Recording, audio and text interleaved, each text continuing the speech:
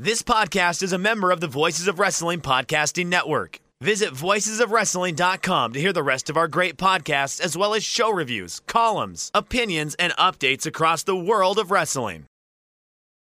Thank you, Chris. Thank you, Chris. Thank you, Chris. Thank you, Chris.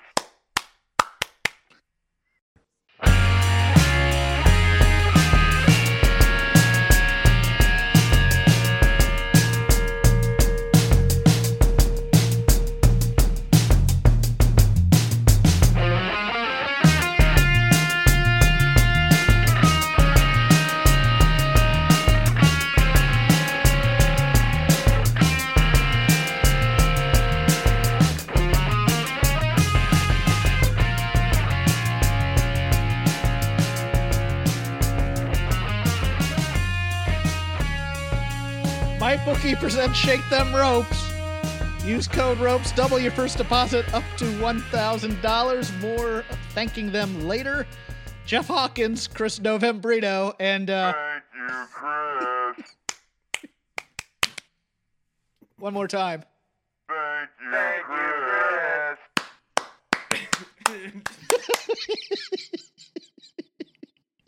Never forget. Never forget Never forget. all that Chris has done for the show.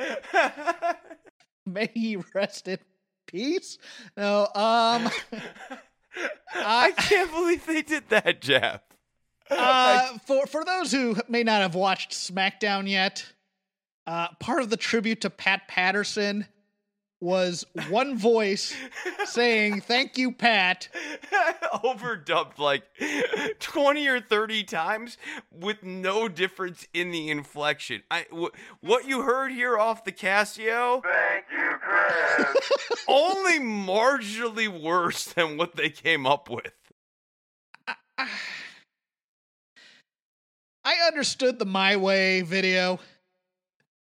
Maybe don't put a picture of him with children up there as part of the flashback. More Especially on that when in a it's saying bit. I did it my way. Yeah. Can we give a touching tribute on WWE television just once? Between this and the Undertaker retirement, I don't know, Chris. This company likes to have its emotional distance, let's say. Well, I think this is hard, in a weird way. It's hard, like Undertaker's was hard, and having them back to back, because I think Vince is really feeling his mortality, right? I think that's why you didn't get more of a speech from Vince either this time around. Although, in terms of like in-ring importance, obviously Undertaker's more important, but in terms of backstage importance and being a backstage person for Vince McMahon, I feel like Pat Patterson was owed that from Vince. Pat Patterson's a genius. Pat Patterson is a wrestling genius in terms of finishes, in terms of creativity. He invented the Royal Rumble. Very well known as Vince's main finish guy for a number of years. Also the first Intercontinental Champion. I'll kind of push back a little on Chris. It's not as important in the ring, but I get it. He's not as well known as many of the in-ring performers. But yes, the first Intercontinental Champion at an imaginary tournament in Rio de Janeiro, as I recall. He was crowned. Which they mentioned multiple times. So, like, to your point about can you get a serious tribute for Pat Patterson, I think, they diminish his legacy by bringing up the tournament in Rio, which Pat would have been delighted by, I'm sure. But, anyone who looks into it goes, oh, that was a fake tournament that never even happened? Pat Patterson, a big fan of the work rate guys, so to speak, backstage. Big in terms of modern talent, big fan of both Dolph and Daniel Bryan and the others. His enduring legacy will obviously probably be the Royal Rumble in terms of major accomplishments that are known and a whole bunch not known. Also, basically, Vince McMahon's Guy Friday, would you say? Number 2, consigliere. Would that be a good word for him? Yeah. At times? Utility man. Bagman, if you want to. You cannot Cannot talk about the positives of Pat Patterson without talking about a few of the negatives. Originally fired in the wake of the sexual harassment and ring boy scandal in 91 and 92, later rehired when the company found he had done nothing wrong and charges were dropped. Patterson also, according to Wrestling Observer's obituary, he is the one who called George Zahorian from a payphone, told him to shred all his medical records pertaining to WWF talent in the steroid scandal. Indeed, when Zahorian was arrested in his office, he was destroying such records at Patterson's request. Pat Patterson very famously once said about steroids, the boys need their candy. Not the best.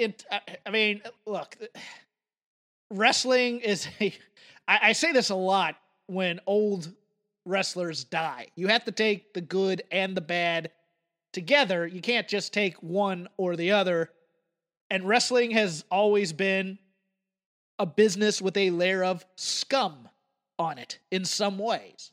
And Pat Patterson. And hangers-on. And Pat Patterson was part of that culture. The old boys culture, you know, the kind of immature locker room culture that permeated through even the Attitude Era. Most famous on screen probably as one of Vince's stooges with Jerry Briscoe. Tremendously entertaining in that role, I thought. And that role was a rib based on their function backstage. Yes. A number of tributes, including John Moxley's promo this week where he's saying the crowd will go banana. Pat Patterson, being a French Canadian, had certain malapropisms in the English language. That was one of them. But yeah, any other thoughts on Pat Patterson? I've really kind of tried to play it even here in terms of positive and negative with him. I have strong opinions on both. Well, you pushed back earlier on my take that Patterson's more important in terms of his impact on wrestling outside of the ring than inside the ring. What is the best Pat Patterson match in your opinion? I just didn't want to discount his in-ring accomplishments because I believe really big draw. Think, you talk about the Royal Rumble, Patterson's lasting impact on the business is felt in his for our generations. Career. Yes. Yeah. But even like move styles and stuff, I don't think he's not like a guy like Rick Rude who's selling style influenced a bunch of people, or like Ric Flair who's just overall work style. Not to that extent. He was a fixture in the San Francisco wrestling scene when wrestling was more localized. I believe he was a tag team partner of Ray the Crippler Stevens. Don't quote me on that. I'm just going from memory, and I don't have his Wikipedia up, nor do I want to. But he also not a big fan of what do you like to call the Cirque du Soleil style of modern wrestling, which I found very interesting because he is a big work rate psychology guy, but not a fan of modern style per se in terms of how it's evolved. So, yeah, I think you're probably right, and I think his enduring legacy, if not Vince McMahon's Hatchet Man, Bag Man, Consigliere. It's very hard for me to divorce him and Gerald Briscoe from that role because it was such a huge function of what they did in their peak days backstage when they were at the peak of their influence, shall we say. They were serving as bagmen. Yeah, pretty much. I mean, there's no other way. And it was part of the culture. You're either complicit or you're fired. So, I mean, even if it was done under duress, it doesn't make it right, you know. No, but yeah, I mean, for anyone who's familiar with the locker room culture of WWF into WWE between 1990 and let's say 2008, Patterson and Briscoe very much served a big function in the maintenance and the operation within that culture. Yes, it gave Vince McMahon disconnect and also ears in the locker room. So, yeah, I mean, Stooge is gonna stooge. The name was somewhat appropriate, but at the same time, he has passed away after a battle with cancer. Attention must be paid. And look, I love the Royal Rumble. I thought it was genius the first time I saw it. I saw the first one, I believe, 87 or 88 on the USA Network. I love the idea of a battle royale where not everybody starts at once. There's certain strategy that can be played there. And for me, if anybody in entertainment has half that legacy, they'd be happy with it, I think. Yeah. I don't have much more to add. I don't either. On Patterson. I really yeah, don't. I'm stretching it out just a little bit here so I can get my notes up for other things here. Braun Strowman.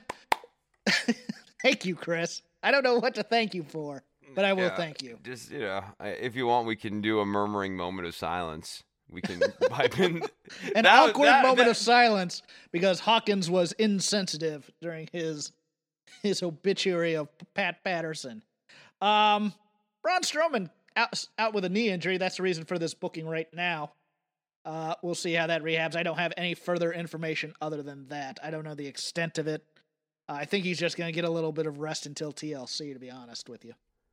Okay. Yeah, I don't have any other thoughts on that. Cool. WWE, in partnership with AmeriCares, won Best COVID-19 Awareness Program or campaign in this year's Synopsis Media Model D Awards. Together, WWE and AmeriCares helped to educate and provide resources for COVID-19 response and relief efforts. This coming off the same day the news hit that an NXT performer had COVID, but will not affect NXT War Games. Chris, I am teeing this up for you. It's almost too easy, Jeff. It really is. Are you kidding me? Are you kidding me with these fake corporate awards? How did they? You know who's how did they in the help business? Educate on COVID-19, Chris? Other than You know people who's in the getting business of making these fake awards now? Which is kind of new to me. I didn't realize this Guinness Book of World Records now is someone you can actually contact and get it for corporate events and get set stupid Guinness records and have them come there and certify it and If you make a donation to the charity involved, they will give you a reward. I mean, and that's usually what these are. I mean, it's a little more. Although, Who's Who in America is the biggest scam in America. Let me just put that out there. I'm actually in one volume, but all that is you pay money and you're put in Who's Who. And they do this a lot with students. You're the 1% of top students. How'd you like to be in this directory or whatever? It's ridiculous. But on the bigger front, corporate, what is it? She said philanthropy is the new marketing. This is all this is. Oh, that's right. That's right. This is all this is. Because I want to know how they educated me on COVID-19. Well, I'd like to know the process of vetting different candidates. Who else was under consideration this year? There are obviously a lot of different organizations that have done a fine job. Maybe it was just diseases that were under consideration. Maybe there was a bubonic plague, although that happened in L.A. So maybe awareness of the bubonic plague was not on the top tier of disease. The Red Death. Maybe that could Captain Trips under consideration for best disease of 2020. Now we gotta give it to COVID-19. Who's been dealing with that? How about WWE? I read this and I went, what? They have such nerve. On some level, you almost admire the audacity, but on another level, it's only so funny because this is a company that has been very sloppy and in denial about COVID-19 and its impact, and they wanted to keep running shows, and they wanted to run WrestleMania all the way up until the state of Florida. The state of Florida, of all states, was like, no, you really shouldn't. And then they didn't. This is not a company that has been really cool about COVID safety and really been thinking about the best way to make the safest environment. Even the glass stuff, they were sort of dragged into. Even wearing masks out there, they got dragged into because they had an outbreak, and then they started wearing the masks. Nearly every adjustment they have made after the first ones that you had to make because COVID was happening, where each one was prompted because of a mini outbreak. Yeah. They've been more reactionary than proactive in every sense of the word here. And I'm just trying to think, did they ever do public service announcements?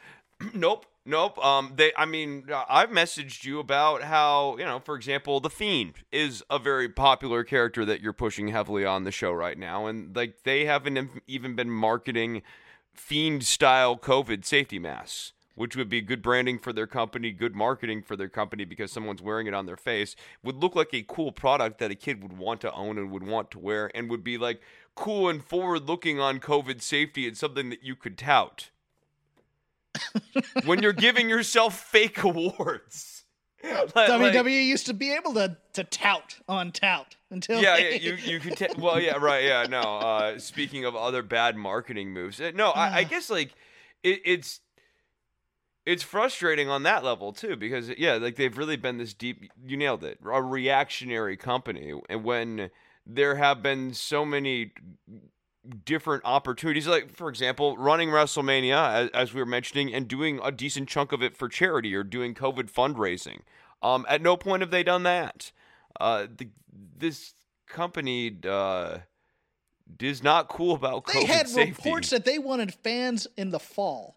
That's right.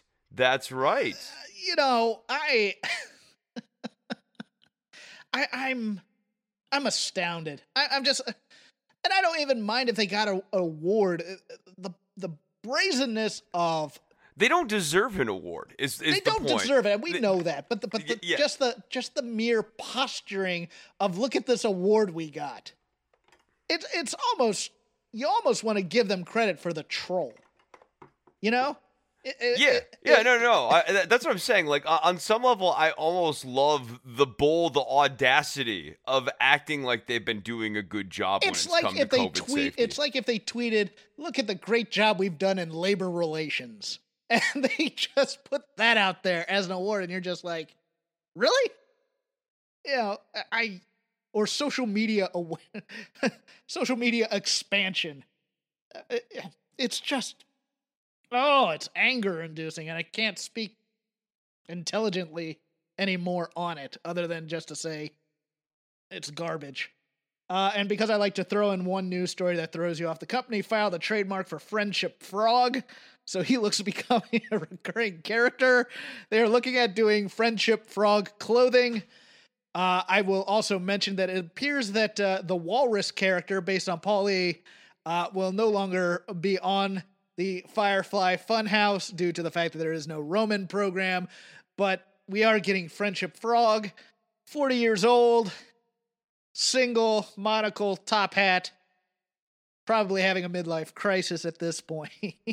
Yeah, well, he's in the friend zone. That's part of what's bothering Friendship Frog. Good Lord, that ending. Let's get rid of the main roster and maybe anything NXT UK, because Wednesday's obviously the more interesting of the two things to talk about. The end segment with The Fiend and Randy Orton, and Orton treating Alexa Bliss as a child. Yeah. What? And then The Fiend begging, and like now he's sort of this company, man, and it's just inconsistent babyface heel dynamic stuff. Who's the face in that feud? It's Randy, right? Randy's the babyface. I don't know. I don't know, because they were really playing up that The Fiend was begging. And if The Fiend's begging and he cares about somebody, and he cares about like a woman of all things, like he might be romantically interested, and what? Chris, I think we are full on, and I don't know. I may ask, because it's gotten to the point where a lot of character motivation logic is so screwed up. See Rey Mysterio last week interfering in matches.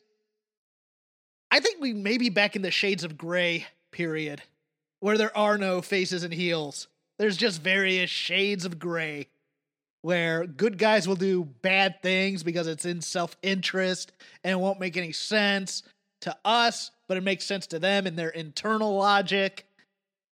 I just don't know, because this one is, is like Randy was scared last week, and this week he's like staring down Alexa being cray cray, and they're just like carrying her around like a child. And I think Alexa Bliss is doing a fine job with it's chicken salad.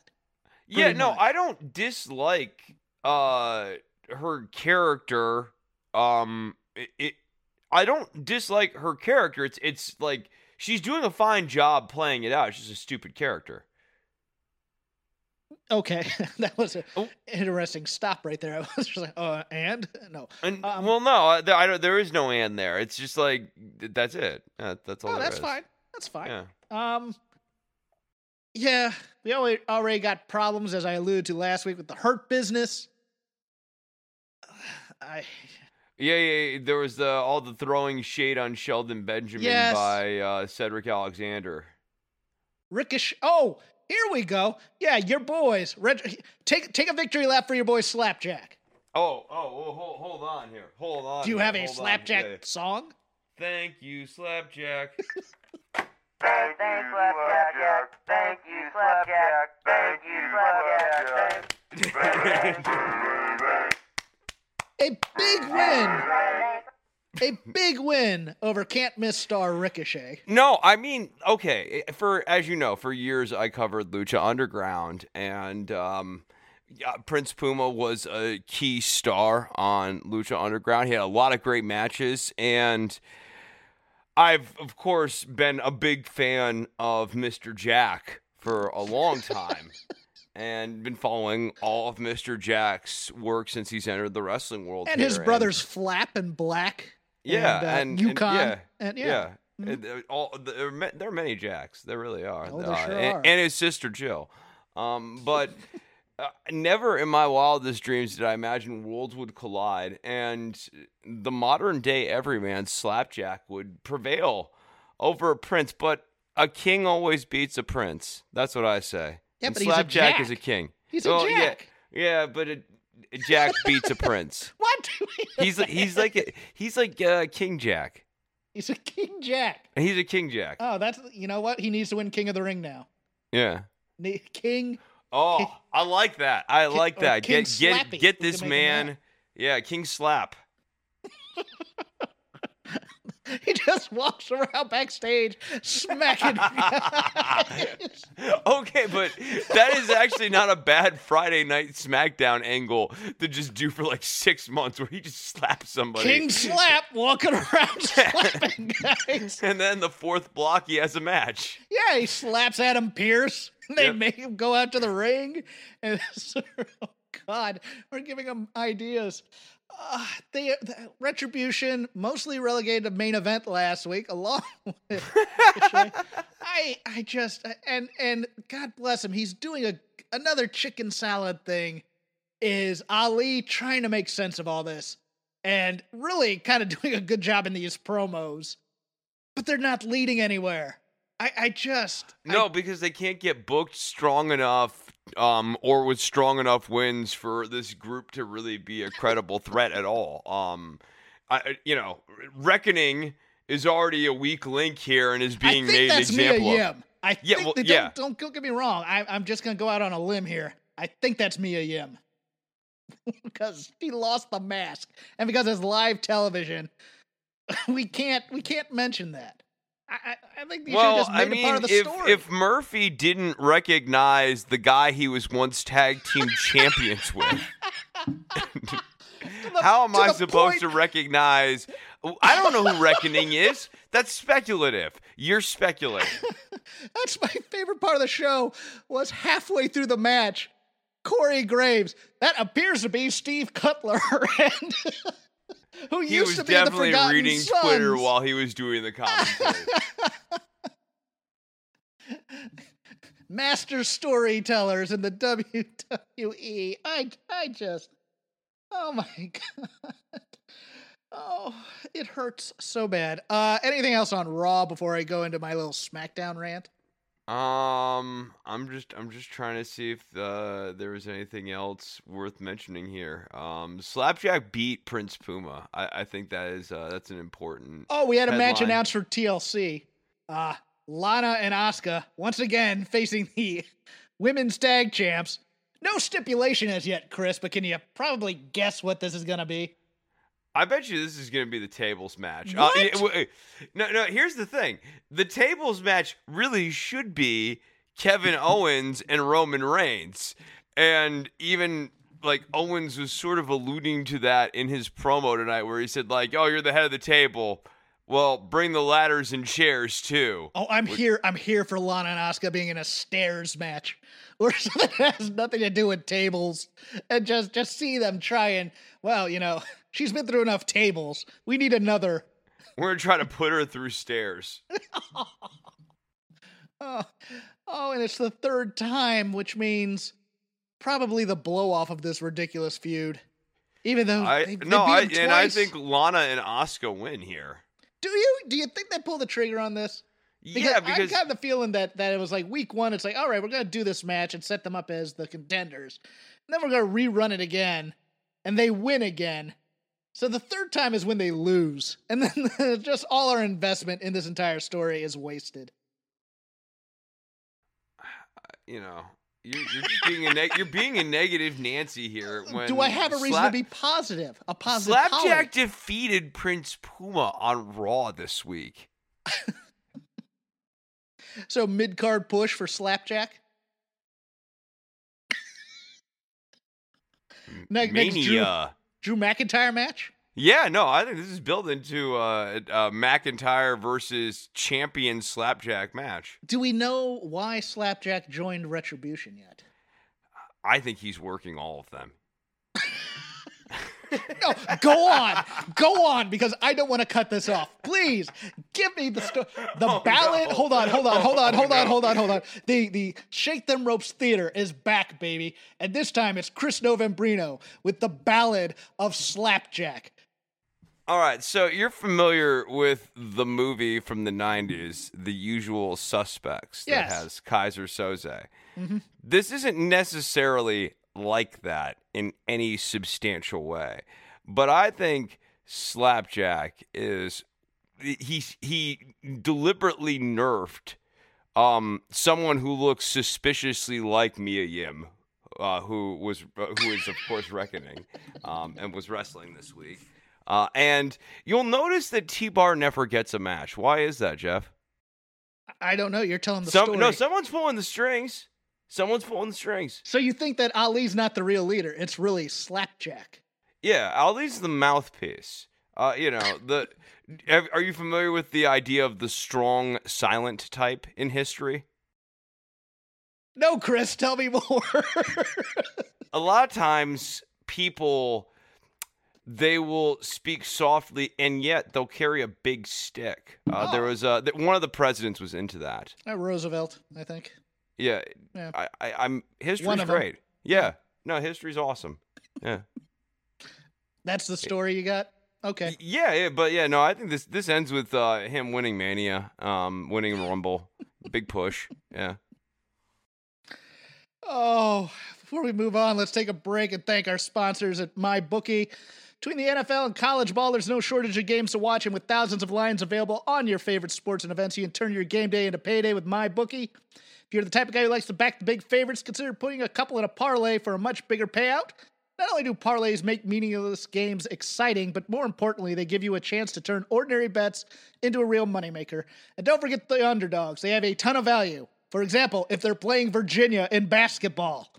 The thing about the NFL is that underdogs are never really dogs on Sunday. Every team truly has a chance to win, and you do too. Game spreads, championship futures, and player prop bets. It's never too late to get in on the action. Start turning your sports knowledge into actual cash in your wallet. Sign up at mybookie.ag, and when you do, use our promo code ROPES, ROPES, to claim a deposit match dollar for dollar all the way up to $1,000. It's a bonus designed to give you a little help and a head start on your winning season. That's promo code ROPES for you to claim your bonus when you make your deposit. Stacked UFC cards, presidential prop bets, because they still haven't paid out. They still haven't paid out at the major sports books. All the major sports and more. Sign up today to begin your winning season exclusively at MyBookie, and we thank them for sponsoring Shake Them Ropes and other shows here at Voices of Wrestling. All right. It's time to get my anger out and my fury.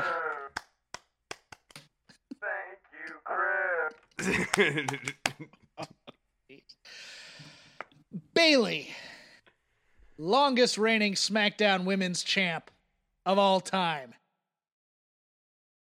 getting beat quite a bit here to build up Natty in anticipation of this Tribute to the Troops match, which I just assume it's a tag match between Sasha and Bianca Belair taking on Bayley and Natty.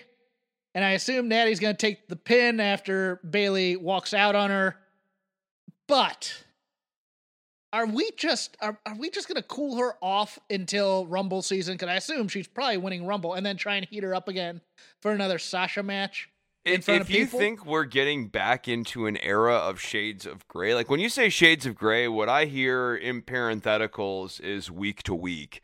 And I don't know that there's a ton of thought about what these angles are about from week to week. And you really felt that with Carmella and Sasha Banks, where those two are talking about nothing for 3 minutes. Good Lord, that was bad. Oh, it was awful. I love Sasha, and I love Carmella. Carmella can be very entertaining. But it was nails on a chalkboard, absolutely awful. It was very, very bad. You know what it is, and we'll get into this a bit when we talk AEW a little.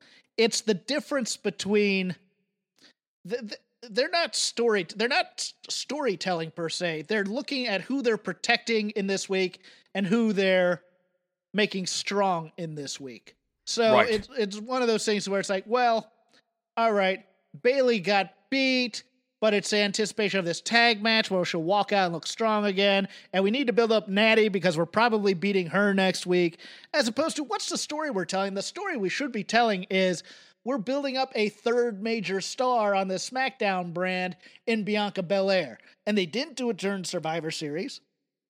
I don't care how people watched that match. That was not a strong showing by Bianca Belair that makes her into someone who can carry the division or someone you want to see in a one-on-one big-time match necessarily. It was the character of Bianca, didn't get beat, ergo she's strong, and that's backstage thinking. That's not storytelling thinking. Yeah, I barely remember the way that the Survivor Series match finished. I will give it to you because I have it on the brain. Let's see. Ruby Riott gets knocked out by Shayna Baszler after the Carafuna clutch is held on to too long. And she rolls over. Bianca comes in, and then Shayna gets the Carafuna clutch on her, but doesn't let go after the 5 count and gets disqualified. And then she gets into a brawl with Nia on the outside, and both get counted out. Cool. Which then leaves Lana as the sole survivor. and that. We're saying that made Bianca strong. We're saying that made Bianca strong, and it really helped Lana's character. I mean, really more than anything, Bianca would need to have a main event match on Raw or something like that gets 20, 30 minutes. That would help more. I think even if we eliminated this entire Natty story and we build a real feud because you can still beat Bayley. She has been given a whole lot of credibility on this year-long run. She has shown she can carry a division, but you can't beat her week to week. You have to space out the rub that she's been given to different people. It's like after the Brock beating the streak thing, they were going to give that to Roman eventually after winning, and then they decided not to. So it turned into a mess on all counts, and nobody ended up getting built from that. You could have a nice long match with Bianca and Bayley, where Bianca beats Bayley. And then she's given that credibility. But instead we've decided to go a little clever here, and we're going to have her beat Natalya after getting walked out. What does beating Natalya mean in 2020 though? I don't know. I asked this last week. She's not been a serious. When's the last time she's even been champion? But she's a low-level gatekeeper person. And She's has the been, Big Show of the women's division. Yeah. Because she just yeah. turns She every just turns 3 weeks. Yeah. Yeah. Be interested to see how many heel face turns she's had. Somebody get on that math and let me know. Oh, God. She's got to be up to, like, I would say at least 10 or 12 here over the last 7 or 8 years. I would agree. Yeah. I think it's just one of those things where it's like, you know, like Luger, like Big Show, you just don't care anymore because it's just like, okay, we're going to get this run for a while. She's going to talk about her cats, and then she's going to turn heel. And then she's going to call herself great for a few weeks, and eventually she's going to get pummeled by another act, and then she's going to turn face. Because that's what she is right now. You know, I just find the character dull, to be honest with you. Well, yeah, and to your point, when you flip someone multiple times, you don't care what happens to them either way. And that's definitely the way I feel about Natty. And some people can work their way past that point, but it's asking a lot of people, and not everyone can do that. And a quick note about NXT UK. I enjoy this kind of mini push the Hunt is getting. I liked the promo video. Yeah. I like that match with Flash Gordon Webster and Mark Andrews. Yeah, I like this. Every week I sit in the dark in my closet and imagine this television show that I call NXT UK. And there has been, let me tell you, just an unbelievable amount of wrestling on this show. And I've really been enjoying what I've been imagining lately. This whole show that was centered around the Hunt and Eddie Dennis doing good promos and not being goofy. I had a very good time imagining this week. You want to give reference to that? Well, I mean, everyone seems to think that it's an imaginary show that show. we don't, that doesn't exist. I know. Who's the guy who was on the one time? Garrett. Garrett. Yeah. He made that joke, and other people have made that joke too. I'm just going all out with it. I imagine this show every week in the dark in a closet with no heat for several hours. This is a figment of my imagination. A noteworthy night, Wednesday night, in terms of wrestling. Go-home show for the big end-of-year NXT TakeOver. AEW's big event, Winter is Coming. Made for TNT. Built around the Jon Moxley-Kenny Omega match, did the company's best demo numbers of the year. Once again, reading from the Wrestling Observer, including beating Raw in the male 18-34 demo and beating SmackDown in women 18-34, but it didn't beat either show overall 18-34. But what it did was it got 913,000 viewers and a .42 in the 18-49. Best AEW showing of the year. NXT, what didn't they do like 1 million back in September? The demo figure was the best. Okay. Yeah. All right. The you know the. No, it's the demo is impressive. No, it is, and then Yeah. Then NXT did. I'm looking for this, and I can't find the exact number on this. I don't think I copy and pasted it here on my notes, but it looks like. Oh, they did 689,000 viewers with 200, or the main event did 689 with 221,000 18-49. They got waxed in the demo. I think it was like 0.14 or something ridiculous like that. Look, Sting being one of the major talking points coming out of this show. Tony Schiavone exuding glee like I haven't heard in a very long time at Sting. I don't know if they smartened him up to him coming out, but an interesting segment, adding another veteran presence to the TNT and a guy known for TNT wrestling after getting misused in his stint in WWE, in my opinion. I don't know if he has many matches left in him. I don't know if I want many matches left in him. No, I don't know that I want many matches out of him, and I'm already a little worried in terms of, is this going to be a longer-term run, or maybe did they shoot their load? I was worried when they said next week we're doing Sting Speaks. Because Sting Speaks every time they do this, it's like I've seen several Sting speaks. They're always duds. Sting is at his best when he says nothing. And hits guys with bats. Yes. Yeah. And what I would do is, if I was AEW, is I would avoid doing him actually speaking next week, and maybe even take that moment to, like, quote unquote traumatize Sting, to make him not want to speak or say anything and only speak through actions, because that's how you're gonna get the most out of him. And to your point, Jeff, I don't know that he needs to have a match. In fact, Sting was the most over when he wasn't having matches at all. Then how do you use him in a wrestling company? A Deus Ex Machina, like, plot device, like, that Sting's around. Like, he's like a spirit that kind of haunts the Federation in a way. Like Spectre in the DC universe. I know. That yeah. Do you know that reference? No. Okay. No, I don't. I'm yes-anding. Just say. Well, Spectre is a cop who died in the line of duty and then acts as a exacting justice within the DC universe. So you have that kind of supernatural force, I guess, who rights wrongs when necessary. How about that? Yeah, right. Like, he's almost like a Jack Tunney type figure, but like a modern day version of the Jack Tunney figure. Like, at any point, Sting could come out, and when things are getting really messed up, there's always this hope that maybe Sting will be the one to come down there and right the wrong. But no, I think less is more with him. I don't want him to have in-ring matches, and I think, the less he says, the better. Not unless it's against Tully Blanchard. Then I'll watch. But maybe a 6-man as a special event one time. He gets in, he does the Stinger Splash, Scorpion, Death Drop, 1, 2, 3.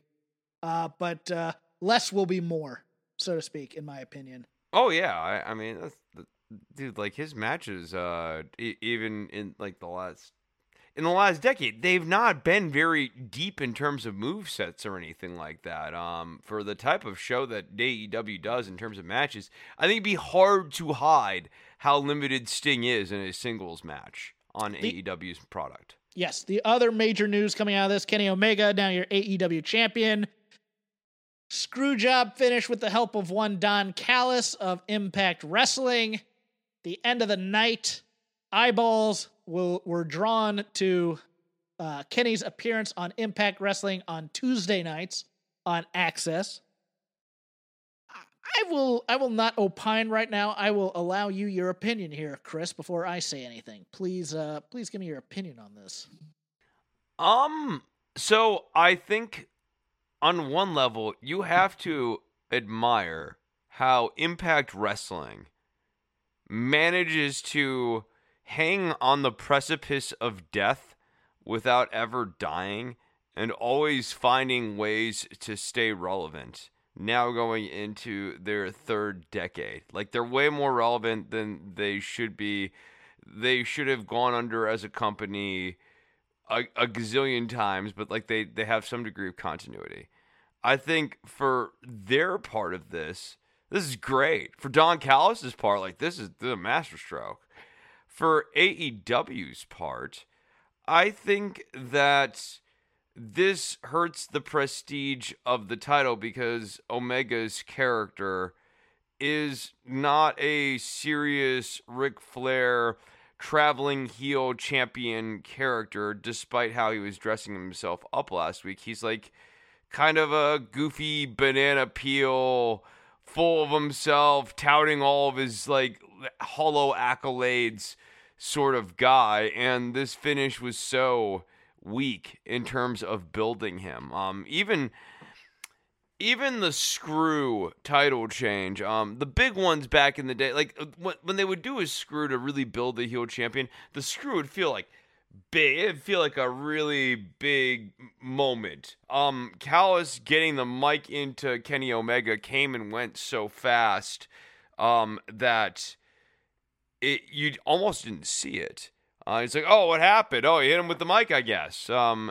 That's not how you make a strong traveling heel champion, in my opinion. And I don't like the look. I don't think Omega's a good promo, and I think doing this sort of traveling heel champion angle involves a lot of plot and a lot of talking being moved through the traveling heel champion. And I don't think Omega has been demonstrating a real strength when it's been coming to promo. In the hobby, it's not easy being a fan of ripping packs or repacks. We hype ourselves up thinking, maybe I can pull a Ken Griffey Jr. rookie card, but with zero transparency on available cards and hit rates, it's all just a shot in the dark. Until now. Introducing slab packs from arenaclub.com, the only repack that provides real value, a complete view of all possible cards, and clear hit rates for each one. Now, when I buy slab packs at Arena Club, it finally feels like I know what I'm getting.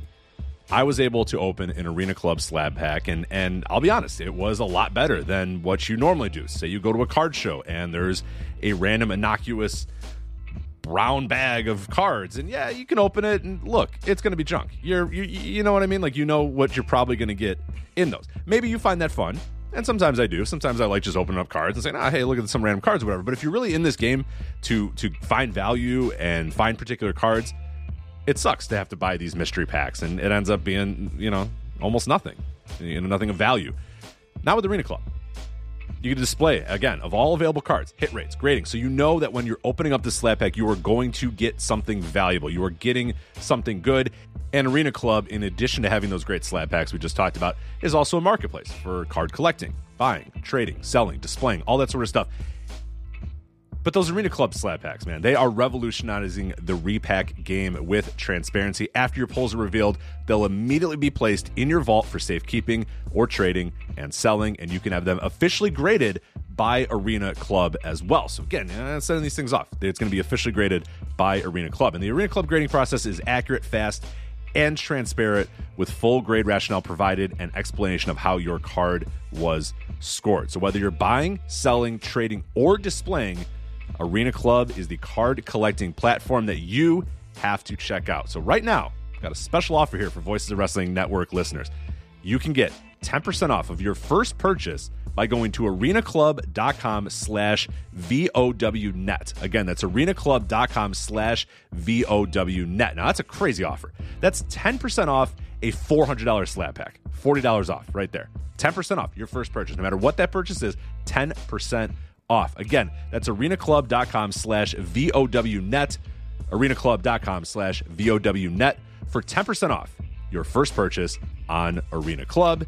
And we thank them for sponsoring the Voices of Wrestling Podcast Network.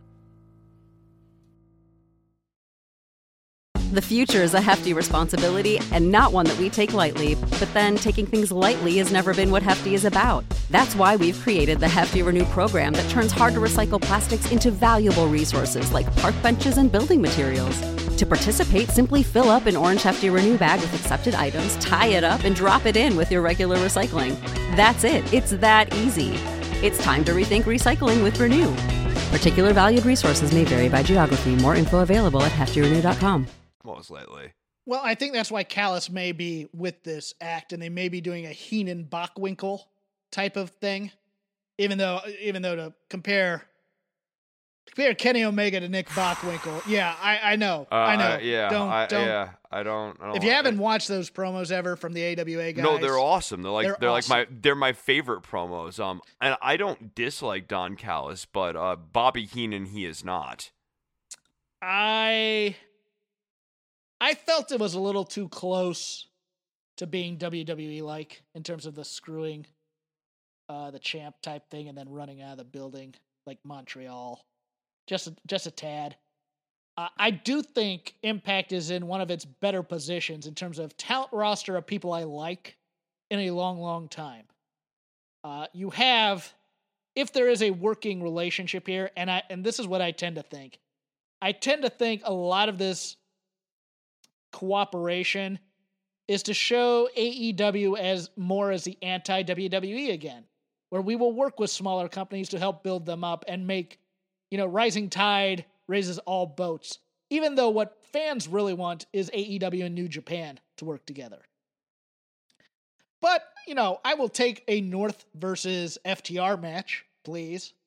You probably have some interaction with the Good Brothers in some way with the Young Bucks. Yeah, no, I think it spruces up divisions. It allows for a little bit of rotation from shows. It allows AEW to essentially get free cameras on their talent and get free content. You mean depending on TNA or Impact versus AEW? Because I don't understand what AEW gets out of this at all, other than being generous. access to the talent. I suppose. Yeah. But yeah, no, I guess you're right. I think for TNA or Impact gets they get the benefit of the cameras, and AEW gets the benefit of an expanded roster, which is a thing they need. AEW needs an expanded roster or Impact? Because AEW has a bloated roster where they can't use all the guys to the point where they're doing 2.5 hour darks on YouTube. To Are get they really? guys reps. Yeah, that was what it was last week. I don't know what it was this week. Whoa. 2.5 hour darks? Yes. Longer than Dynamite? Yes, like Yeah, 15 no, I just matches. want to make sure that I'm understanding that, like, Dark is now longer than Dynamite. Yeah, because you and I skip dark. Yeah, we don't watch And Dark. It's one of those things where it's almost a battle of wills, and we'll get into this with NXT a little bit as well, but it's like the online content, having to keep up with that, plus BTE, for NXT, the stuff on WWE.com, it's like you have to keep up. It's almost like they're requiring you, if you want to be a completist, they're going to take up all your time, and it's a battle for, okay, you got to pick one or the other. But the question I was going to lead to originally, before I got off on that tangent, thank you, Chris. Oh, yeah, that was the worst tangent we've ever been on. I'm sorry to the listeners. No, I was hoping for the keyboard there. Thank you. See, timing is impeccable by me today. I nailed the claps. Does either... Never mind. There's a joke there, and I'm just going to go through it. Does Sting or the Omega being champion, going to different shows / being the champ, does either expand this pie of about 1.5 million, and we'll include Raw and SmackDown in this, to 2 million viewers that are actual wrestling fans these days? Or is it just something that fans of the product already are just going to talk about? It'll get them excited.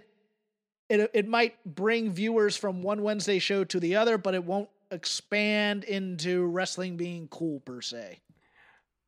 I think what would get additional eyes on the product is, and I'm aware that this is not what's going to happen, and this is a proposition that will probably upset some in the audience, but an extended angle between Sting and Shaquille O'Neal, who are two people associated with this. You don't even necessarily have to have them touching, but like everyone else on the roster, they're just dudes on a wrestling show. Because, like, wrestling doesn't have that level of cultural saturation that it once did. People still know who Sting is.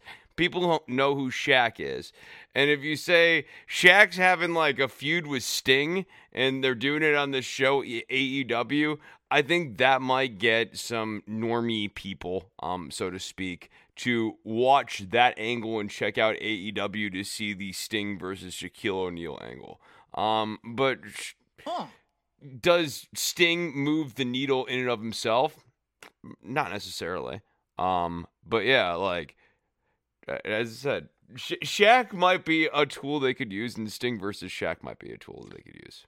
Like, to me, a guy who can't miss promos, if you get 2 or 3 of those guys, that will move the needle for me. And I think Moxley is close. I think MJF could be that guy, but he's now... I don't know. He's kind of veering towards the meta a little bit. I just don't know. I don't know what expands an audience base for wrestling, which already has a knock against it for being hokey. Like if you talk to normal people and you talk about professional wrestling, they just go that fake stuff. It doesn't matter how good it is. I will tell you the common response I get, because I just walked into a gas station this week, and I heard on, like, the radio, the clerk was listening to behind, like, the glass and everything. he was listening to something that was about wrestling. Or at least they were talking about wrestling on the radio. Did you And plug your show, Chris? Come on. No, I didn't plug the show. No, I'm not that much of a cad. I am. Are you? please. Are you? Yeah. No. I just like, I'll ask someone if they like wrestling. Right. The response I get so often is this phrase: "Back in the day." Yeah. Back in the day. It's cool when I was a kid. Well, I watched it when I was a kid, back in the day. And I don't know if that's just because children are prone to, talking crap and fake fighting. Yeah, I mean, there's Or- something about jumping off the top ropes and hitting the elbow drop and stuff that is cool. But, like, I think there's something more to it. Like, the fact that Ric Flair hasn't wrestled a good match in, like, 15 years is... And yet he still has people's imagination, people still who like the woo and everything like that. It's a testament, obviously, to the longevity of his career. But people still talk about Macho Man, and Macho Man hasn't been with us for a long time. Yeah, the iconic character, the strength of character, in addition to being a compelling in-ring performer. And I just... Look, I love AEW, and I know a lot of people have a lot of emotion invested in, well, if you put on good 3-4-star wrestling matches every week and you do something like a PWG Super Indie on television, it'll draw viewers, and I just have my doubts. I have my doubts about that. No, it'd have to be like big promos and stuff, but Yes. but to jumpstart new eyeballs, pop culture angle. So like, as weird as it sounds, like the Jay Leno stuff and the Karl Malone stuff on WCW, that was part of what got normal people to tune in and see what the hell was going on in that WCW show. Let's see if he falls on his face. There was kind of that almost like when they watch like the big thing these days around the the holidays. Mike Tyson, the Mike Tyson Yes, thing. No, Mike Tyson like thing. I think like that's a really good example because God, I got stuck watching that thing over the weekend here. This is not on the show slate, but I got stuck watching that thing, and people were talking about that constantly, and the quality of the work was crappy. It just had. Oh, it was a complete work because there was no way that was a draw. I mean, I also agree with you on that front. But the whole thing was to get people sucked in to watch it. Yeah. To see if either would get knocked out or if they would really start throwing blows. And then it was an entire work throughout the way to set up for a rematch, in my opinion. Yeah. I do. I think it was promoter BS, work enough to be good. And then the judges, which, they said they weren't going to be judging, quote unquote, but we decided to bring in judges anyways, as opposed to it being an exhibition. We're there to basically call it a draw no matter what happened, so that people would then buy the next one. But what I was going to say was they were watching Leno and Karl Malone almost as a freak show, much like they watch live musicals on network television to see if anybody screws up. Yeah. Yeah. That kind of thing. It's a gawk quality. I mean, not so yeah. interested in wrestling though, so that's why I kind of go, is there any staying power to growing the pie or anything? You have to have a good show built around that angle. So like, Sting and Shaquille O'Neal are not going to sell AEW for you. You're going to have that as like a main event thing, or Jericho and Shaq and Sting involved in some angle because Jericho's song's somewhat popular. You have something like that going on in the main event, and then you have other good matches along the way and a signature promo or something. Build something that might draw people, but like it takes a long time. Does AEW get over 1 million next week? No. Okay. No. I mean, I'd like for them to prove me wrong, but I think they hit 1 million once. That's basically their cap. I don't see them getting 1 million next week. Is there anybody on the roster who could cut a promo so compelling that they could grow to 1 million? In your opinion? I thought MJF at one point in this year, and I'm sure he can get back there, but not right now where he's at with this character and this current feud. Like Moxley's promos, don't think he's like a needle mover like that. No. Okay. Yeah, no, I'm not trying to be like cruel or mean or anything like I'm that. sorry to put you on the spot like that. No, to be honest with you. I it's a good question. I don't. You know, I like good promos. And it doesn't need to be, you know what? And I'm just going to lay this out there. You don't need a large audience. Like ER used to hit 30 million every week on network television. You just have to George have. Clooney was dreamy though. Yes, I know. I know. I'll never look like him. Look, Anthony Edwards. You know, everybody loves I'll never look like him either. But the thing was, you can now succeed as a niche product. You don't need to necessarily grow out and be, water cooler talk every week. You can be the show that, 1.5 million people. But you want to see some movement in this brand, right? Like, we're not. I'm sure people have gathered this who still listen to this show. We're not the ratings wars guys, and you will not be getting passionate week-to-week coverage of the rating wars stuff. Because for me, it's always been about, like, the longer trend. Do they break 1 million? Do they break 1.5 million? Do they break 2? To your point, I don't think they need to, like, be pulling in MASH finale numbers every week, right? Well, let me cut you off, because you raised my next question before we move on to NXT. Is this a death knell in terms of the balance? I mean, does this 900,000 number continue, or do we go back to more the 800 versus 750,000 type viewer levels, or is this 960 to 600 from here on out? That's what I just have a very hard time seeing it going regularly beyond 1 million. I don't. But what I'm saying is, does NXT have a problem in terms of they've now become old hat? And I do tend to think, no, they've totally become old hat. It's kind of crazy, dude. Like, NXT UK right now feels more like NXT. It feels more like a wrestling show than NXT does. Yeah. No, it has more of the flavor. So NXT US is no longer a hot brand. What I do think AEW's performance is indicative of is that NXT and the Vince strategy for NXT, or whatever the booking patterns are that are going on around NXT, have just completely devoured the credibility and the goodwill towards NXT US. And that's a damn shame, because there are good stuff on NXT US, like, for example, Pat McAfee. But, like, the way they do all of the mid-card booking on NXT US is just,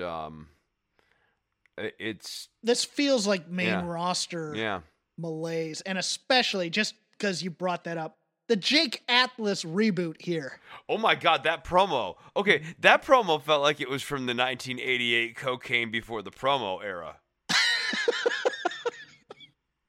I am so excited! Yes! I won! A week after getting the enhancement talent entrance, where you just have your name on the Chiron and get crushed, now's the time we got to reheat up Jake Atlas, who should be a star and should be out there. I get mad about this because AEW wanted to put him on the forefront of what they wanted to be in terms of diversity, marketing, and he's just a dude who they're trying to build up into another cruiserweight match with a guy that has so much more star potential, even though his flunkies are now getting beat left and right, which makes him less special in some ways, because that entire stable just looks like one guy in 2 red shirts. Yeah. That's not uncommon, though, whenever they make stables like that. Other things I liked on NXT before we get to the preview of War Games here, which we can talk about other things. I liked the simplicity of the build for the strap match.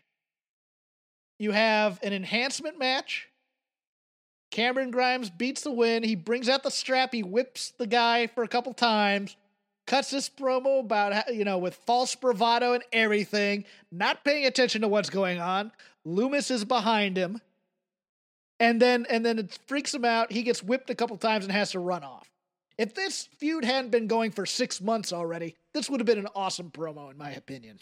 Yeah, no, I thought the beat was great, and Cameron Grimes as this character is a hoot, and I think they do a good, because of his match style, whenever they need to rebuild him, he gets rebuilt pretty successfully, I'd say. I agree. Yeah, but yeah, no, this is fun. It's still weird that Dexter Loomis is a babyface stalker. Babyface serial killer, almost, even. Yes. With some Anti-hero. connection to the undead anti-hero. Yeah. Yeah, it's such a... That's the guy. That's the face of our division. That guy right there. they zoom in and the crowd's like, Dexter. Thank you, Dexter. Thank you, Dexter. And, and obviously, then, after that, it's like, well, who else can we get that's a serial killer? How about that slapjack guy who wears a hockey mask? That guy's he's not a serial killer. He just has weird twitching. Why would you say that? Something I liked, but was a complete waste of time. I love Everrise. I want Malcolm Bivens to be their manager. Malcolm Bivens making a very short cameo on this NXT show during the Timothy Thatcher segment. I liked the after the match promo from Everrise Yes. where we arrived. Some of their best stuff is on WWE.com on social media. I retweet it as best as I can. It should be on the TV to explain these guys and their delusional heeldom. I like that they're in the ring. I like that Imperium comes in, kicks their ass, throws them out of the ring. I like having the Grizzled Young Veterans versus Imperium. I like having teams of self-interest eventually colliding. I don't mind heel versus heel matches in that way. What I do mind is 20 minutes of wrestling before Everrise comes in and makes this a total schmaz DQ. It's the correct booking thing. It just is way too much time before pulling the trigger on that. Right. Because there's no point to it. There's no story being told here other than these two great teams are eventually going to fight, probably in a three-way where Everrise gets beat. I would actually but I love all three of these teams. This strong tag division warms the cockles of my heart, Chris. I love this. When they tease the three-way match, it makes me think Everrise will get a delusional heel victory here somehow. I wouldn't mind that either. Yeah, I wouldn't mind that at all. I think that would get these two going. Look, I like Grizzled Young Veterans. I like Imperium. I like seeing these guys clash. I'm here for this match. I almost want them to do a throwback to NXT UK. Yeah. Mention their time there to kind of build this history between these two factions not liking each other. But I love all three of these teams. There's not a good guy amongst them, don't get me wrong. I think so they'll probably end up like throwing in a Breezango and making it a four-way, which would just ruin it. I hate that because I think it's so much more interesting to take these three teams that are all kind of unlikable and decide that you're going to try to emphasize like the positive qualities of one of them. And the easiest one, in my opinion, to do that with is Zach Gibson. Just let Zach Gibson go out there because he's such a compelling talker. He can compel you in either direction. We'll talk about the rest of a NXT show in our TakeOver preview.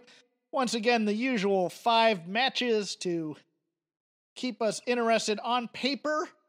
It's an interesting card, but again, I don't doubt War Games, and I don't doubt NXT takeovers.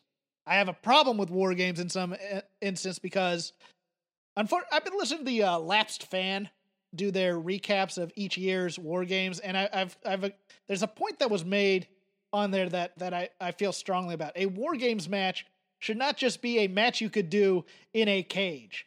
There should be a point to this, and it should be more vicious, more brutal, more fight-like, versus doing big moves off tops of cages and stuff. I like having the top there, but this is what we're going to get every year, and so I have to be happy with that. Opening up, Timothy Thatcher versus Tommaso Ciampa in a singles match. Here for this. Problem is, I didn't want Thatcher tapping out 2 weeks ago to make him weak. I just want two bullies fighting each other here, Chris. What's wrong with that?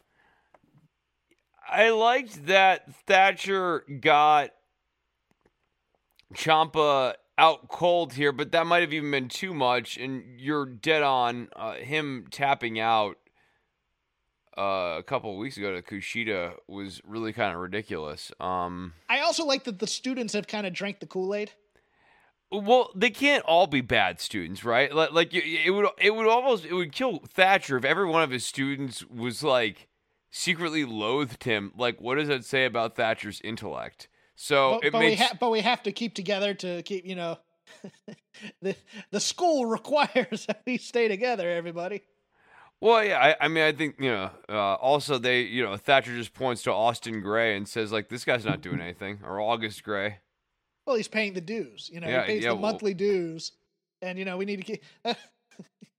Thatcher's school is just like an improv theater. He pays the dues to keep the rent going, so we gotta keep him around, even though he's a lousy student. The Thatcherite Citizens Brigade. Oh, that pops me and three other people, but it's great. Oh, now I want levels. Well, you're not a strong enough student to go to level 2 of Thatch Can. You're gonna have to repeat level 1, but we'll give it to you at half price. That'd be great. Like, basic headlocks, like he makes you retake basic headlocks because, like, he quote unquote finds flaws in your techniques. I've taken level 1 3 times. Why can't I go to level 2 with my friends? Well, you gotta learn the basics before you can do the advanced work right now. I just want to see that you care about hammerlocks. They're important. You just don't have the Thatch basics just yet to do deep, I almost said deep scene work, but we have industry coming and we have a reputation to maintain. Oh. You're out here and you want to do bridging suplexes. You don't understand the fundamentals of a takedown. You need to learn an ankle lock first before you start doing that fancy stuff. Single leg crab. Again. Other leg. Oh, who do you have winning this?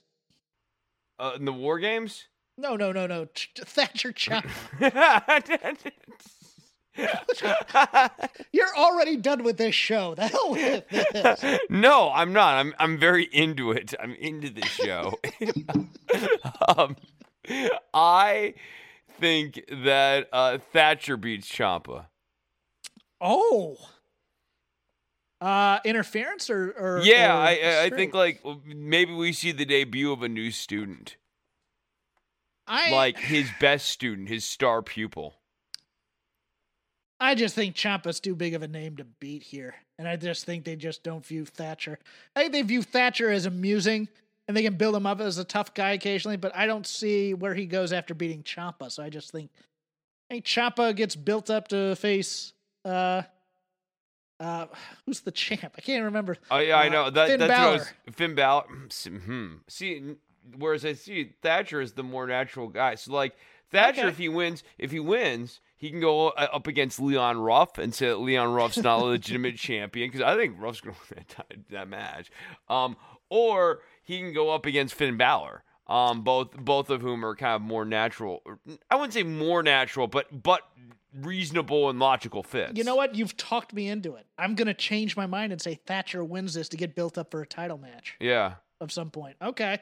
Because I guess you can always heat up Ciampa at any point because he's such a presence and such a fan. He's favorite. a former champion and like an icon of NXT branding. Yeah, no, he's the guy who does not need the win.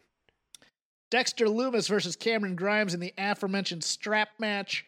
I want to know if this is just a pinfall or if this is one of those 4 corners BS strap matches that you do where you connect the 2 guys and they have to hit the 4 corners in order to win. I hate those matches. I hope this is just one fall. But I'll go first here. I think because WWE booking is quite predictable now in NXT, I think because Dexter Lumis got the upper hand, I think Cameron Grimes wins this. Somehow wins this? Yeah. Yeah. To the moon! To the moon! I got it. He is such a character. Yeah. I think I'm gonna go the other way. I'm gonna say Loomis wins. I just I don't think they're emotionally invested in this feud, and they're not particularly worried about either guy and building either one. Leon Ruff, your NXT North American champion, getting engaged to NXT referee, who was also a former talent, by the way, taking on Johnny Gargano and Damian Priest in a triple threat match. What did you think of Leon Ruff getting a win on the Go Home show? I mean, he needs wins. They need Yes. to present him as credible. Yes. Yeah, so it's better than him not getting a win. I just don't think they've done a very good job with him. I agree. Yeah. You think Leon Ruff wins this? Does he win banana peel when the other two fight? Is it a strong win for Leon Ruff? It's gonna be banana peel again. They're still not invested in the guy, and you see that in the entrance and everything. Like he's a punchline to them still. I think so. I think that's gonna stay. But I think he's gonna get a banana peel win. It might even be a banana peel win that overhypes his confidence and makes him a dick. Almost heelish. Yeah. Yeah. That's the fear here. And Yeah. I'm just like, God, can we build up an underdog to be a Yeah, can we likable just fella? make me like this guy? Because he's right on the edge of delusional baby face. Here's how I think it goes down. Just viewing it right now. I think eventually this three-way breaks down and Gargano and Priest end up teaming up to take out Ruff in a big spot, say like a table breakage or something to that effect, and those two fight. And then at some point, Ruff sneaks back in, throws out Gargano, pins Damian Priest for the win. Oh, okay. Or I think maybe I think Priest takes the fall here. Yeah. And that builds to Leon Ruff versus Damian Priest. Yes. Yeah. Okay, so we agree there. First of the two War Games matches on your card. Don't know where they'll be on the actual card, but the Undisputed Era, Adam Cole, Kyle O'Reilly, Roderick Strong, and Bobby Fish, they of the Blues Brothers Reservoir Dogs suits, going out to dinner, acting kind of faux horsemen, taking on, I love how they call this Team McAfee. I thought they were going to call them the Kings of NXT, but it is Pat McAfee. And they're the not best- for the brand? I thought they were for the brand. Yeah, Pat McAfee, Pete Dunne, Danny Burch, and Oney Lorcan. I just love the simplicity of Pat McAfee saying, "We're great and you all suck." Yep. I think that is such a great heel move. I love his fake bravado, and then when Pete speaks, kind of the shock and awe on Pat McAfee's face as, holy crap, I got a killer on my team, and it just increases his bravado and also Danny Burch's. I thought this Undisputed Era vignette wasn't good. There was nothing to it. There was nothing to it. Yeah, right. No, I agree Look, with you. they're It in wasn't suits good. and they're going out to eat, and and the problem is they're not talking like real people. They're talking about The Thing, which is a killer in action movies and improv scenes of all varieties, talking about The Thing. Hey guys, what are we gonna do in this War Games match? I don't know. Let's just fight people. Okay, that's great. There's no depth to it. There's nothing to this. No, what you need is like Bobby Fish being kind of a goofy jerk, trying to like pour Showing peppers. some personality. Yeah, Each of like them trying needs to show a put little salt personality. onto everybody. Like he's like, I'm gonna pour salt on you. You know, like that guy. Like they're actually having fun. Like the message you want to get across here is, unlike McAfee's team, which, as McAfee does a great job illustrating repeatedly in this promo, is a team that is not built around love. It's a team built around money. He doesn't actually even really like Lorcan and Burch. He only hired them because they took out his first assassin. And Pete Dunne, he likes Pete Dunne, but like Pete Dunne, it's clear doesn't But like Pete him. Dunne doesn't like anybody on that team. Right. They're He there. has a personal vendetta against Roddy Strong and the rest of the Undisputed Era. And the money's good. Yes. as McAfee likes to point out. So what needs to be Love me contrasting some that? mercenary thinking. I love me mercenaries in wrestling, Chris. That's what I So love what needs to about be this. contrasting that is the Undisputed Era having love and friendship and community, and like support, and it like there are all the things that are absent from McAfee's group. And it They're needs not to go, they're and not it needs to go hot through shotted. Yeah, I was They gonna have say- I'm sorry. They're not. They aren't hot shotted together like McAfee. This is Yes. a team that paid their dues and won through time. They're not fake. They're not allies of convenience. They're friends. Those are the contrasts that need to be there. Yeah, and I think it really needs to go through Kyle O'Reilly, Yes. who after the Finn Balor match kind of got a nice rub as being, tough guy who failed valiantly. I know at the time they're going to have Roddy and Fish turn on him, I think. But at the same time, also in this ladder match, failed valiantly while getting screwed out of that. He needs to be kind of brooding here, and the rest of the guys need to kind of be rallying around Kyle as, hey, look, we're still great. We haven't lost anything about this. We've been in every War Games since the inception. We need to really... Oh, Adam Cole giving Kyle O'Reilly a big pep talk. Yes. And talking about how he really looks up to him. And how, like, for a long time, everyone from the outside looking in looked at him as the leader. And, he was the champion and everything like that. But you always thought that Kyle was the toughest guy. And over the last month and a half or whatever, he's really seen that out of Kyle.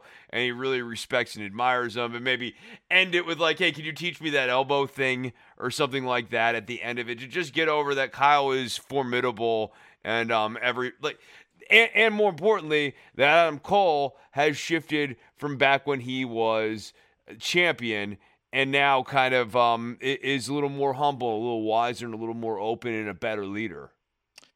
Who wins? I think that McAfee's team wins. Okay. I think I agree with you. I think McAfee's team wins. Do we see the dissolution of the Undisputed Era in the process? Ooh. What would be interesting is if McAfee's paid off somebody in the UE like Roddy. Okay. Do you Like think that happens? That's what I'm asking. Let's put it on the line. Let's make a little prop bet. Let's make it Does interesting. Roddy get bought off? Is the Roddy betrayal? Yes. I'm going to say, I'm going to say it's Roddy who's the betrayer, and I'm going to say the Roddy Back betrayal. to teaming with Pete Dunne after turning on him, huh? Because that's part of this story. That would actually make a really fun next chapter for McAfee trying to manage that. Dunne and Roddy in the same stable, and he's just trying to manage it I all love with that money. idea. No, I love that'd that be idea, really. Chris. I don't know if they do that, but that'd be really fun. Yeah. I know it's fantasy booking. I but know, love that idea. but it's intriguing. Yeah. Or I guess you could buy off Fish if you don't want to get that fancy pants with Fish it. is easy to beat. Yeah, And I don't yeah, say that's the that. other I don't thing, say too. that derogatively, but he's No, I like always the Fish, guy but yeah. who takes the fall if you need to. Yeah. So I think McAfee's team wins. I will say nobody turns in this match because I think the women's War Games is going to be convoluted as hell, and I'll tell you why in a second. But I think they just beat them straight up, and then there's dissension amongst the four of them. And they tell this story, and eventually they get back on the same page. And then we get to the Women's War Games match. Team Shotzi, Blackheart, Ember Moon, Rhea Ripley, and Io Shirai. No surprises forthcoming as yet. Versus Team Candice, Candice LeRae, Dakota Kai, Raquel Gonzalez, and Toni Storm. Shotzi Blackheart wins the person advantage in this match, which ruins the entire psychology of War Games. I know. Unless you do one of two things. Somebody gets knocked out before the match, or there's a heel turn within it, or somehow the baby faces can't even the odds. Like you gimmick the cage again, or something to that effect. And that's why I think this is going to be convoluted, because I think there's a story here, and I don't know what it's going to be. I don't know if it's going to be Rhea and Io not getting along. I don't know if it's going to be... Like, my thought was possibly some heel gimmicks the babyface cage, which leads the first person in the War Games, probably Io, to be stuck with a 4-on-1 beatdown. And then eventually they get the other people freed and becomes 4-on-4, the match beyond. Or you get Indy Hartwell coming into the cage to make it 5-on-4. This can't go on straight. Yeah, and all I don't know right. how. So I think I've got it. So the advantage for the babyface can be turned into a disadvantage because there are more heels outside of the cage than inside of the cage. So the heels can get out of their holding cage and attack the babyfaces who are still stuck out. So essentially, like you turn what would be the man advantage into the man disadvantage outside, and the Right. heels gain advantage on the outside. Because I don't know who's the betrayer out of these four. Like, maybe there's some dissension between Io or Rhea or something like that. Maybe. I hope to God they don't turn Rhea heel. I know, right. I mean, they might do that because they've been lazy with how they book her. But, like... And it was terrible. Bringing in her own personal self-doubt after that terrible booking of her in WrestleMania. Why would you do that to a person you want to be a star? Because you don't want them to be a star. A person who's very obviously star-level talent. I want to make it clear, I like Rhea Ripley and think she is a star. It's just, if you don't book them like that, then, they are what they are. I mean, when this was originally a TBA instead of Io Shirai, I thought possibly Sasha Banks as number 4 because this is, the kind of the Kevin Owens thing, but this run of Sasha is to keep her happy, and I know she really kind of wants to do these types of things, these legendary matches like War Games. I just don't know. I feel like this is going to be way overbooked. And after last year... A match with Shotzi Blackheart. Really? You think that's going to be overbooked? Oh, she got her tank! She has superpowers! I'll tell you, she's good in a ladder match. Like, there are she has certain... She's good in the hardcore garbage matches where she has to do stunts. She's got a charisma about her. She works for some of this branding stuff. Like, there are lots of things that Shotzi does well. I will give her that. I just think after last year and the real... I mean, it was convoluted booking, but it was fun. Watching the Tegan Nox turn that Dakota Kai did. And, seeing a 4-on-2, but, it's usually you have to do that 1 year and then you have to kind of back off and do the normal 4-on-4. I just don't see how you do that with the baby faces having the advantage because it ruins the psychology. And I think Rhea turns on her team. That's I think the big spot here is that Indy Hartwell at some point comes into the ring and Ember does the Eclipse off the top of the cage. That'll be my call. I think Io Shirai does a moonsault at some point off the top of the cage, but I think also we get an Eclipse off the top of the cage at some point. I'll call that spot. You just reminded me of a thing that I almost failed to mention, and I think it's worth mentioning because it was almost not memorable at all, which was Jeff Hardy once again nearly killed himself during a meaningless match here this week. The Symphony of Destruction match? Which I completely glossed over because I have no interest in it. No, I have no interest in it, but he nearly killed himself with that ladder. Yes. Yeah, that was insane. Yes. Well, it's big moments. Got to get those big moments in. But yeah, Jeff killing himself as a 40-something-year-old man who they think is 20. He's not indestructible. It's hard to watch now. Yes. It makes me uncomfortable. I heard commentary get kind of uneasy calling that spot. Watching them play it back and rewatching it, I did not. I don't like watching him do this to himself, especially for nothing.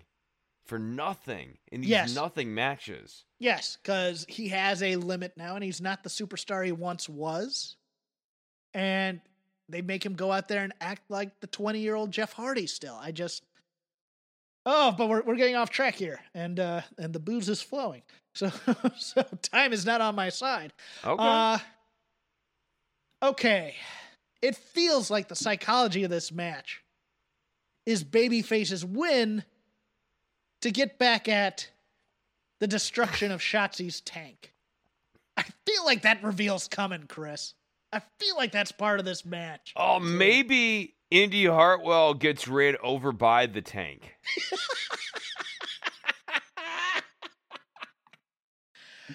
I hope Rhea Ripley does not go heel.